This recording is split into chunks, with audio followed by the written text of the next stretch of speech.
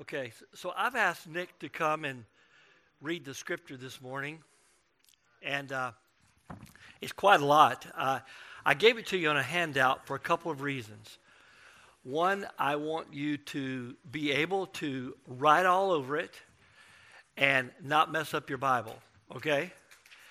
And I really would like for you, though you probably didn't bring colors with you, I would like for you to, when Nick and I met earlier this morning, he said, I thought maybe a kid had gotten a hold of your paper. You know, I'd like for you to be able to underline, circle, connect, because in a minute you're going to see why this is becoming very important. But Nick, it's 18 verses. No pressure. But no pressure. No pressure. But I'd like for us all to hear it from the same text of the ESV is what we're reading from this morning. So why don't you read God's word to us? Cool. All right, this is Matthew chapter 6, 1 through 18. Beware of practicing your righteousness before other people in order to be seen by them, for then you will have no reward from your Father who is in heaven. Thus, when you give to the needy, sound no trumpet before you, as the hypocrites do in the synagogues and in the streets, that they may be praised by others. Truly I say to you, they have received their reward. But when you give to the needy, do not let your left hand know what your right hand is doing, so that your giving may be done in secret. And your Father who sees in secret will reward you.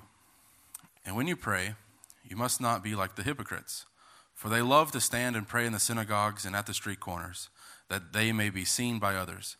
Truly I say to you, they have received their reward. But when you pray, go into your room and shut the door and pray to your Father who is in secret. And your Father who sees in secret will reward you. And when you pray, do not heap up empty phrases like the Gentiles do, for they think that they will be heard for their many words. Do not be like them, for your Father knows what you need before you ask him. Pray then like this: Our Father in heaven, hallowed be your name. Your kingdom come, your will be done, on earth as it is in heaven. Give us this day our daily bread, and forgive us our debts, as we have also forgiven our debtors. And lead us not into temptation, but deliver us from evil. For if you forgive others their trespasses, your heavenly Father will also forgive you. But if you do not forgive others their trespasses, neither will your Father forgive your trespasses. And when you fast, do not look gloomy like the hypocrites, for they disfigure their faces that their fasting may be seen by others. Truly I say to you, they have received their reward. But when you fast, anoint your head and wash your face, that your fasting may not be seen by others, but by your Father who is in secret. And your Father who sees in secret will reward you.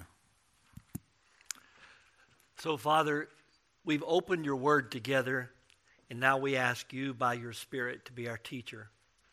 So would you speak to us, Lord, in personal ways?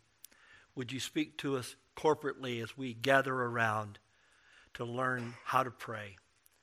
Because we put this request before you in Jesus' name. Amen. In the next few weeks, we're going to be talking about how to pray, and you will notice there that what we typically would call the Lord's Prayer is indented. Perhaps if you open your Bible and you can look at it together, you may find that there's some type of change of text that shows that this is what we've come to call the Lord's Prayer. Now, some say we should rightly call it the disciples' prayer, because this is what the Lord taught the disciples to pray. So we can use those two terms interchangeably as we talk about what it means to learn to pray as Jesus taught his disciples to pray. Now, I think it's interesting that Johnny and I preach so differently. And I hope that helps you, because I want you to understand the body of Christ is made up of different gifts and skills used at different times for his glory. And we're going to take turns. It won't be every other week. We don't want to be that predictable, okay? But we do want you to understand as we team preach our way through the Lord's Prayer that we're asking God to teach us how to pray. Now, this is Matthew's account. In Luke, the disciples actually said, Lord, teach us to pray. And then he prayed this prayer. It's important, though, before we just dive into the Lord's Prayer next week and start going through it section by section, it's important that you get a context on where it comes from, because every text has a context. So where do we find this prayer? Well, it's in Matthew chapter 6. All right, I get that. But where is Matthew chapter 6? It's kind of between 5 and 7, right? I mean, come on. Lighten up a little bit. Let me see you're listening. All right, and do your head like this. All right, so this is called the Sermon on the Mount. Now, as Matthew is presenting King Jesus, and he talks about him being born, and then we see the wise men coming, and then we see Jesus being baptized and tempted, then we see him calling his disciples, and then the scripture says there was a crowd that was coming after him, so he goes up on the mount that has become known as the Mount of the Beatitudes. You can go today to Israel, and you can see overlooking the Sea of Galilee, this mountain hillside that everybody thinks that's probably where the Lord's Prayer, where the Beatitudes were given as Jesus preached the Sermon on the Mount. And so it says in Matthew chapter 5, verse 1, seeing the multitude, he sat down, because that's what rabbis do when they teach. So I won't stay here very long, okay? But I'm going to sit down for a minute, and I want you to get the context of the Lord's Prayer. Chapters 5, 6, and 7. I'm not going to preach them all. But I want you to see how it fits. And now we come to chapter 6, and verse 1 becomes a key hinge, if you will, to everything he's about to say. Look at how it reads. Beware of practicing your righteousness before other people in order to be seen by them, for then you will have no reward from your Father who is in heaven. Okay. So he's about to say there are 3 different kinds of religious practices that you're doing, and you need to be careful when you do them, because you may go through the activity and miss the whole point. So this morning, if you want to take a pen, everybody should have one nearby because of the way we have the registration things going on. You should have a pen. It's maybe hard to write on your lap, but I want you to see the connection between words that are repeated over and over, and let it become something that gives you context to the Lord's Prayer. First, he says that the 3 different areas. Look at verse 2. Thus, when you give to the needy. So he's about to explain how they're giving alms to the needy. And then he says in verse 3, but when you give, you're going to see that context 3 different times. When you give, don't be like the hypocrites, but instead, when you give, here's how you should do it. Look at verse 5. And when you pray, you must not be like the hypocrites. But then in verse 6, but when you pray, go into your inner room, to your closet, and shut the door. And when you pray, don't use the empty phrases. We'll come back to that in a minute. Now go down to verse 16. And when you fast, do not look gloomy like the hypocrites. But when you fast, anoint your head and wash your face. So we got 3 different things going on here. He's saying, now, when you give, there's a right way to give and a wrong way to give. When you pray, there's a wrong way to pray and a right way to pray. And when you fast, there's a wrong way to fast and a right way to fast. And some of you say, what is a fast? Is that like breakfast? What's the deal on that, right? Well, whether you're dealing with Judaism or whether you're Islam or Buddhism or Hinduism, all of those, you will find some pattern of fasting. And it's not uncommon in the New Testament and throughout the generations to see that believers have seen fasting as a way to intensely seek after God. I remember going to see my daughter in the Middle East, and I went to a Starbucks, and there was a sign on the door that said Ramadan hours. And I was trying to figure out exactly how that works. And in their culture, when they fast, they don't eat all day long while the sun's up, and then at night they have a party and they eat a lot. And that's the pattern of fasting, not fasting during Ramadan.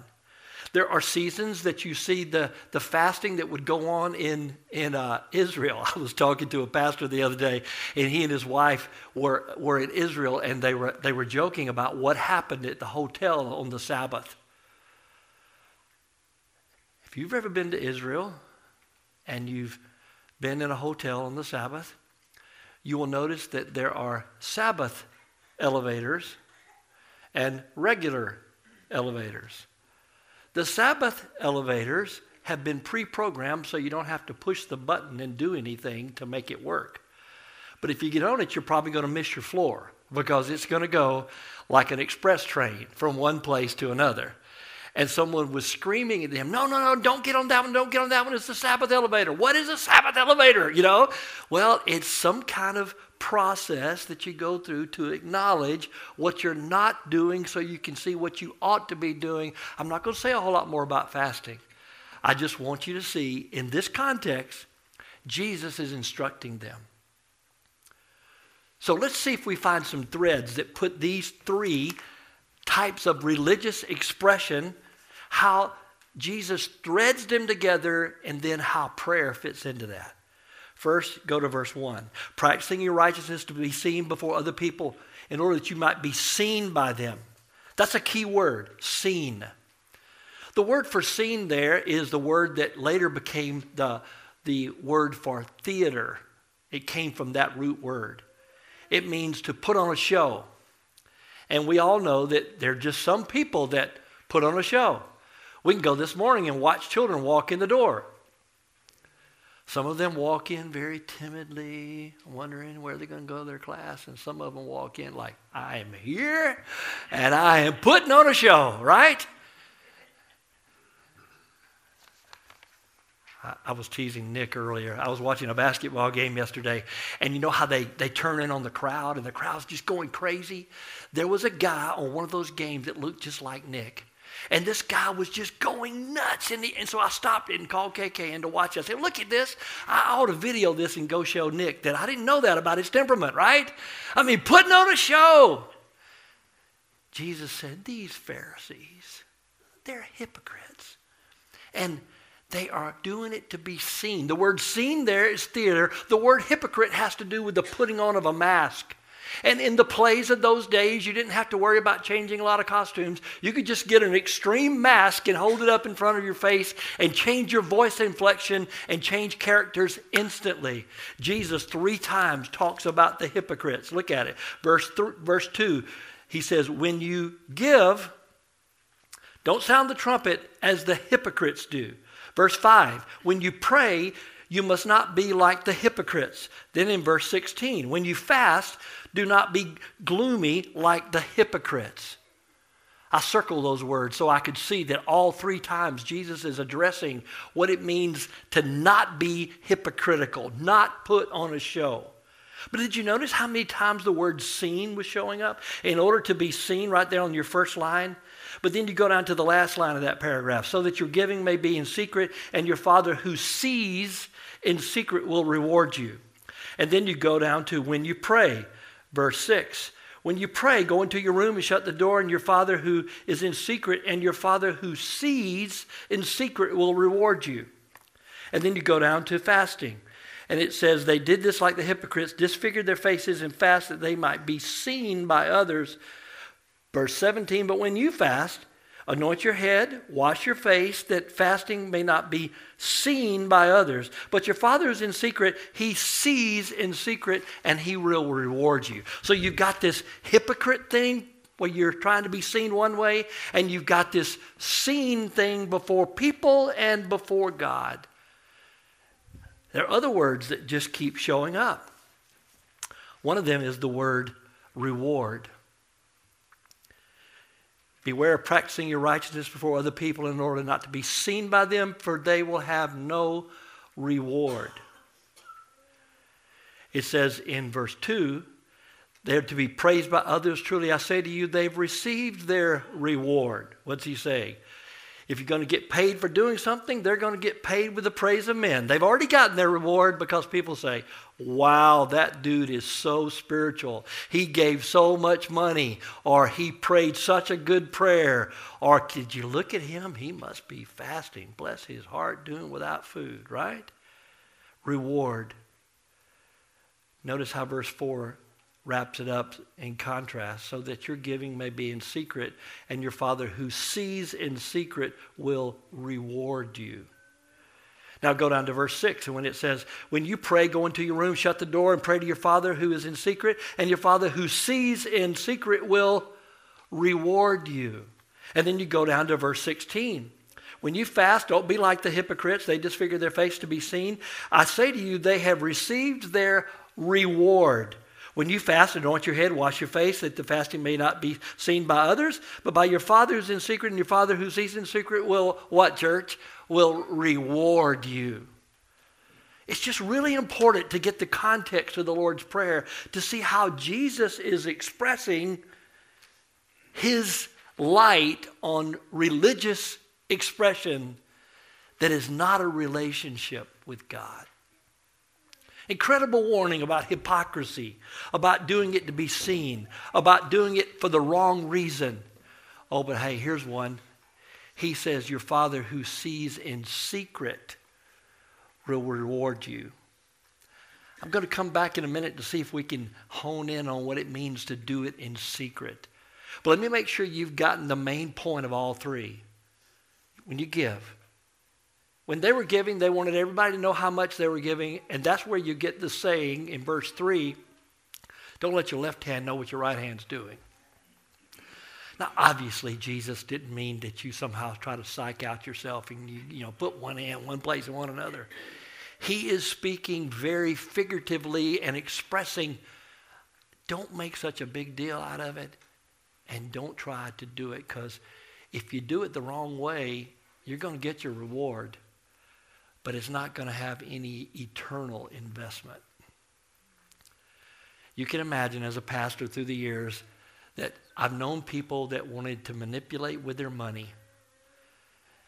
I've enjoyed as a pastor not knowing what you give. I don't check the giving record every week to see what you give. I don't want that to negatively or positively impact how I feel about you in any way.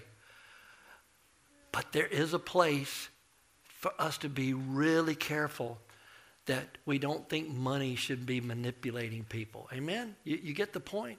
So he said, when you do it, you need to do it in such a secretive way. Now, does that mean that you can never have a public announcement of what someone gives? I'm not going to get into that. I recognize that there are fundraisers and things like that. You struggle with that on your own. I'm just saying as a part of corporate worship, it is not where we try to give people credit. And anything we give so that we might invest in hurting people and invest in advancing the gospel. Those are the patterns in Scripture.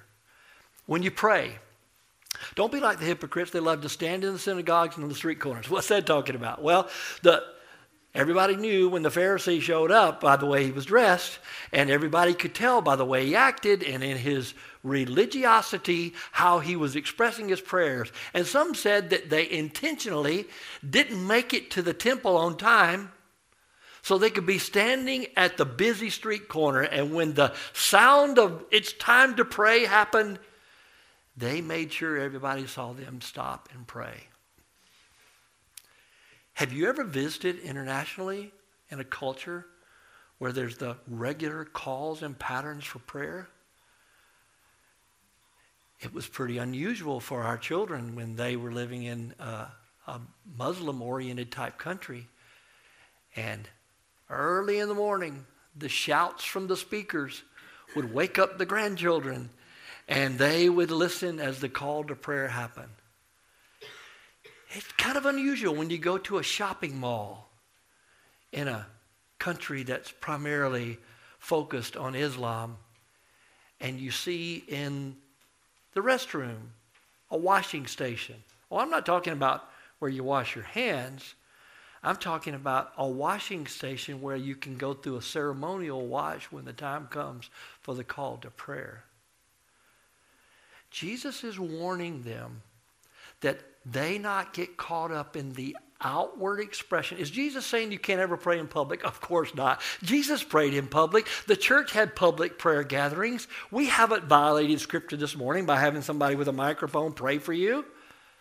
But if it's being done so that you might be seen, then there's no eternal thing going on. It's all earthly. But when you pray, he said, go into your room and shut the door. We looked it up this morning to make sure this is the prayer closet word in the King James. It's the inner room in some translations. But there's no question we see the challenge by Jesus to pray in a private place, and I'm going to go so far to even say you can be in public and still have a private place where you meet God in the secret place of your heart. Let's talk about that for a minute. Where's your happy place? I mean, you go to the beach. I've learned to like the beach. I don't like the sand, okay? I love the mountains. I love sitting on a porch on a rainy day and rocking in the rocking chair. And most of the major decisions that I've made in transition in my life in the last 20 years have come from secret times in the mountain, praying, asking God, am I doing the right thing? What's next? Where's your happy place? So what about in your house? Do you have one? You know, I'm not trying to make moms of preschoolers feel guilty, you know. I will remind you that Susanna Wesley, who had 15, 17 running around, found a way to put her apron over her head. And they knew that mom was praying, and you better not mess with her when she was praying, right? Because she had found a place where she could go and talk to God. Where's your happy place? Where's your secret place? And in a moment, as we wrap this up this morning, we're going to talk about meeting God the way Jesus said, not for public display, but for private, personal intimacy in a relationship with God. Not about public recognition, but about a private relationship with Him. When you pray, go into your room, shut the door, and pray to your Father in secret, so your Father in secret can reward you. And when you pray, do not heap up empty phrases. You know, I was tempted to just take verses 5, 6, and 7 as the introduction to the Lord's Prayer. I mean, it would have been enough. This is talking about how not to pray before He tells us how to pray. Are you getting the relationship? And as He tells us how not to pray, I wanted you to see it in the context of these other do nots, but instead do. He says, when you pray, don't heap up the empty phrases like the Gentiles do. In the original text, this is a fun word to say. In the original text, the Greek word that's used is onomatopoeia. Isn't that fun to say? Onomatopoeia, all right? I'm not speaking in tongues, okay? I'm telling you, it's one of those words that sounds like the word that it's trying to communicate. Babble is a word, babble, okay? Murmur, murmur, murmur, murmur. Sometimes you hear people say, well, that's just a bunch of yeah, you know. That's just a bunch of complaining. Here the word is like, when you pray, don't let it be like those meaningless phrases that you don't even know what you're talking about, okay? You can go and find them, especially in all kinds of world religions. You can go and you can find them.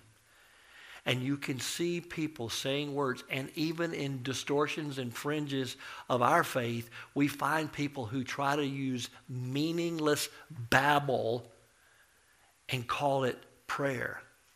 Jesus said, don't be like the Gentiles when you do this. Don't do it for public recognition, and don't do it for empty repetition. The empty phrases of the Gentiles, they think they're going to be heard by their many words. I was reading this week different people trying to get insight on different angles here, and I read Al Mohler, who is the president of Southern Seminary, probably the smartest dude in the Southern Baptist Convention, okay? He's written a book, and he was talking about this, and he said, you know, when I was a kid, everybody could see that I was very serious, and so they asked me one time, and I think he was probably like the 4th or 5th grade, they asked him to pray, and so he prayed in public, and he said as he prayed, he asked God to deal with all the supplications. And he said, when I finished, I walked away, and I thought, what's a supplication? You know, I just said a word, and I don't even know what it means. And he said, how many times have people been taught to pray, and they've learned phrases that others say, and the first prayers they've ever heard became the pattern that they followed.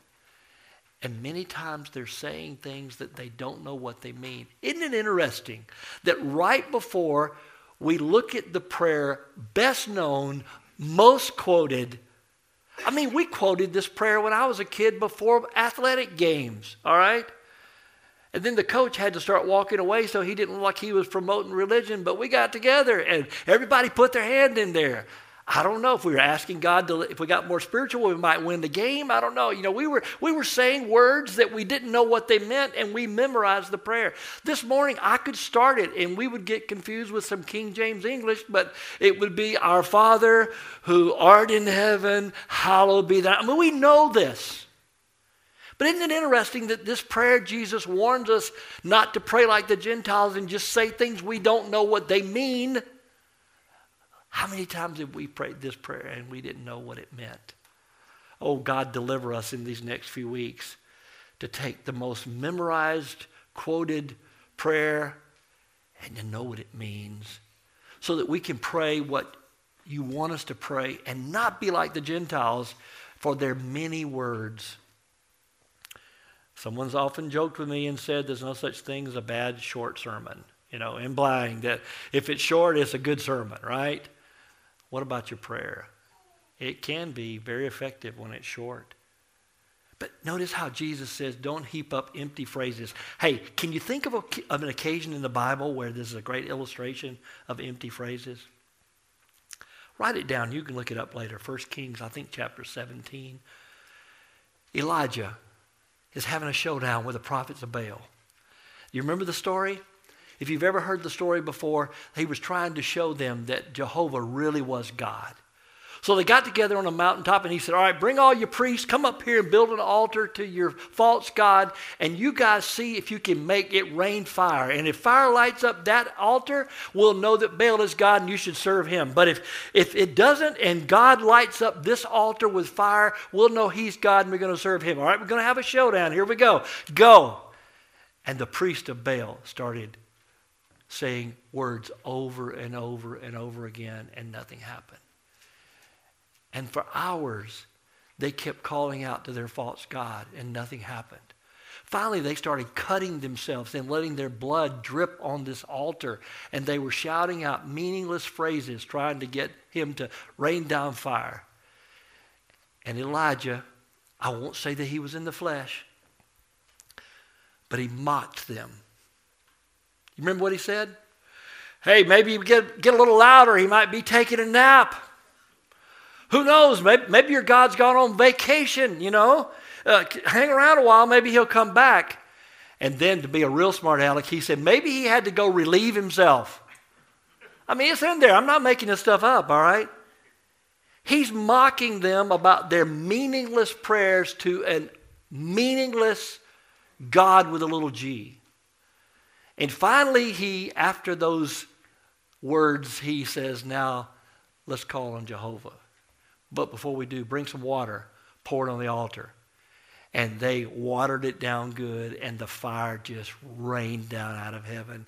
And the true God demonstrated he was God. I couldn't help but get that picture in my mind when he said, don't just heap up empty phrases like they offered up that day on the hillside and nothing happened with their many words. Do not be like them. Oh, catch verse 8. It's right before we start praying this prayer. Your Father knows what you need before you ask him. Hey, that sounds like a whole sermon series. Why do we pray if God already knows what we're going to pray? But it ought to give us confidence that the one who sees in secret is the one who sees our life. And he's the one who knows what we face. And he invites us to come to him for intimacy. But even more than that, somehow, mysteriously, in the economy of his kingdom, he said there's certain things he's not going to do until we ask him. I can't figure that out, but you have not because you ask not. It's not that we cause God to do something he doesn't want to do because we pester him. But there is something to be said when God moves on the hearts of his people and he tells us to ask him to do what he already wants to do so that when he does it, we will know he did it. Oh, the mystery of intimacy in prayer when we're invited to come, not with empty words, but to come to the one who knows us completely. Hey, I could go on, but I'm going to see if we can bring this to a place of prayer in your life. The secret place. The reward. What is the reward? Seems like to me the greatest part of the reward is you get to have a relationship with the eternal God. And he wants to talk to you. He wants a relationship with you. And he wants you to see how eternal his perspective is. And he wants you to see that he has a kingdom that's coming, and he wants us to line up our will with his. And he wants you to see that he delights in giving you daily bread. And he delights in forgiving you and giving you the power to forgive others. And he delights in not leading you in a false path, but leading and delivering you so that you might know that he is your shepherd and he is guiding you. Best I can see, that's the reward. We get to have a relationship with him. The book of Hebrews says, if you come to God, you must believe that he is, and that he is a rewarder who diligently seek him. He will be found when you come to him on his terms and not yours. And you come to him and you seek that secret place of knowing and walking with him. When I thought about the other places in Scripture we see the word secret, I thought about this. And I want you to see it as we close. The Word of God is sharp. It's active. It's like a two-edged sword. That's why we need to hear the Scripture. We need to read the Scripture. We need to meditate on the Scripture, because the Scripture can go deeper into our lives than any human can ever go. You know, often I'm called, I was just reminded this week of a family that had gone through a great heartache. And it was one of the first times as a pastor I ever had to deal with the deep sorrow and pain of death. And I remember praying with them, and I prayed something that I prayed hundreds of times since. I prayed, dear God, Holy Spirit, would you give comfort deep into this heart of a mother who's just lost her child and a father who's weeping over his baby boy? Would you go deep into the deep places of their heart and give comfort where only you can go? As a pastor, how many times have I had to say, Holy Spirit, you're called the Comforter. Would you go deep into this broken heart and convince them of your presence and that you still have a plan? Our prayer is that happens every time we open the Scripture together. Our prayer is that happens when you open the Scripture alone, that you find the Word of God active, going deep into your heart. But listen to the next verse. It judges the thoughts and intentions of your heart. I'm in Hebrews 4 if you want to find it, verse 12. Verse 13 says, there's no creature hidden from his sight. All are naked and exposed to the eyes of him to whom we have to give an account. You know, that kind of exposure in the secret places of our lives can be a little threatening. Those things you hide, those things you don't put on your resume, those things that you're embarrassed of, those things that you don't want people to know. It didn't work in your life. It didn't work in your marriage. It didn't work with your children. It didn't work in your job, whatever it is. And there's something that sins you've committed and thoughts you've participated in, things you've done, and you don't want anybody to know. Hey, that's okay. I don't want anybody to know the things I've thought, the things I've said, the things I've done. I've got secret places just like you. But isn't it good to know that God already sees the secret places of our heart. And he doesn't reject us. He says, let's talk right there. Let's talk. And let's let my word do something in you that nothing else can do. And when we know that that's open before his eyes, listen to the next verse. We have a high priest who has gone through the heavens, Jesus, the Son of God. We don't have a high priest who can't sympathize with us in our weakness, because he was tempted in all points like us, yet he was without sin. That's why we can come with confidence and draw near to the throne of grace to get the mercy and the grace we need when we need it. So my invitation to you this morning is, it's time to meet God.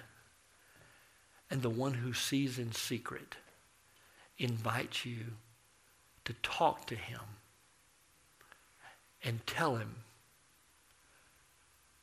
and watch how Jesus will intercede with you and for you before the throne of the Eternal One, who is ready to give you what you need in the moment that you need it. Would you pray with me right now? Father, thank you that we don't have to be afraid that you see the secret place. We can never fool you. We can never outsmart you. There's nothing we can hide from you. And still we're amazed that you would love us and you would want us. So Lord, deliver us from being hypocritical and playing the external game. And in these weeks, as we look at how Jesus taught the disciples to pray, may we open up our lives to you. May we listen to your Spirit's voice.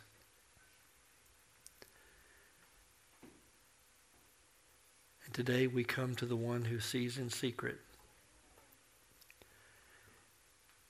And we know that the reward is that we can call you Father. And we can be a part of the unfolding of your kingdom. And we can know and do your will. And we can receive your provision. And we can know that we're forgiven, and we can forgive in the same way. And we can follow you, and you will deliver us and lead us. Great shepherd of our soul, teach us to pray.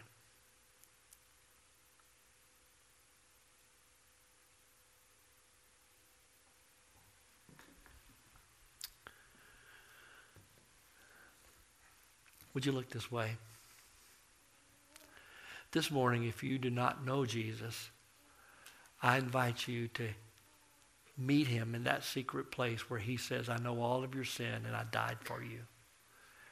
The Bible says that the one who knew no sin became sin for us, that we might know the very righteousness of God in him.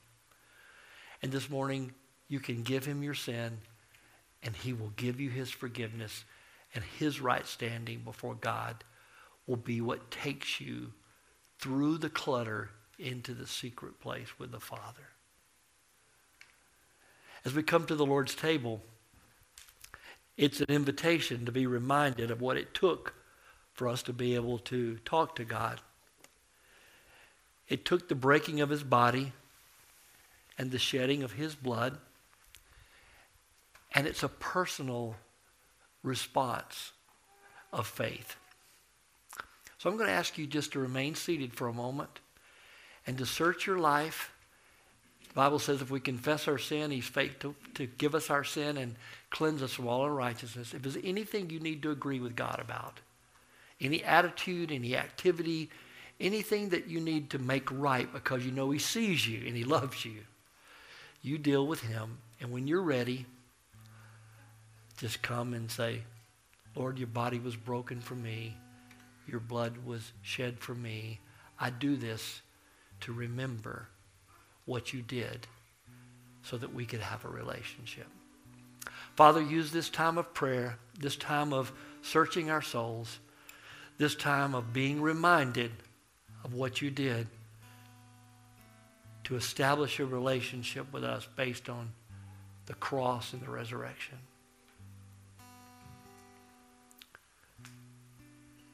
Stir up in us that great sense of need and trust and faith and dependence. In Jesus' name we worship.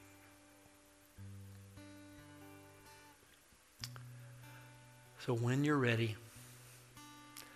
you come. Take of the Lord's table.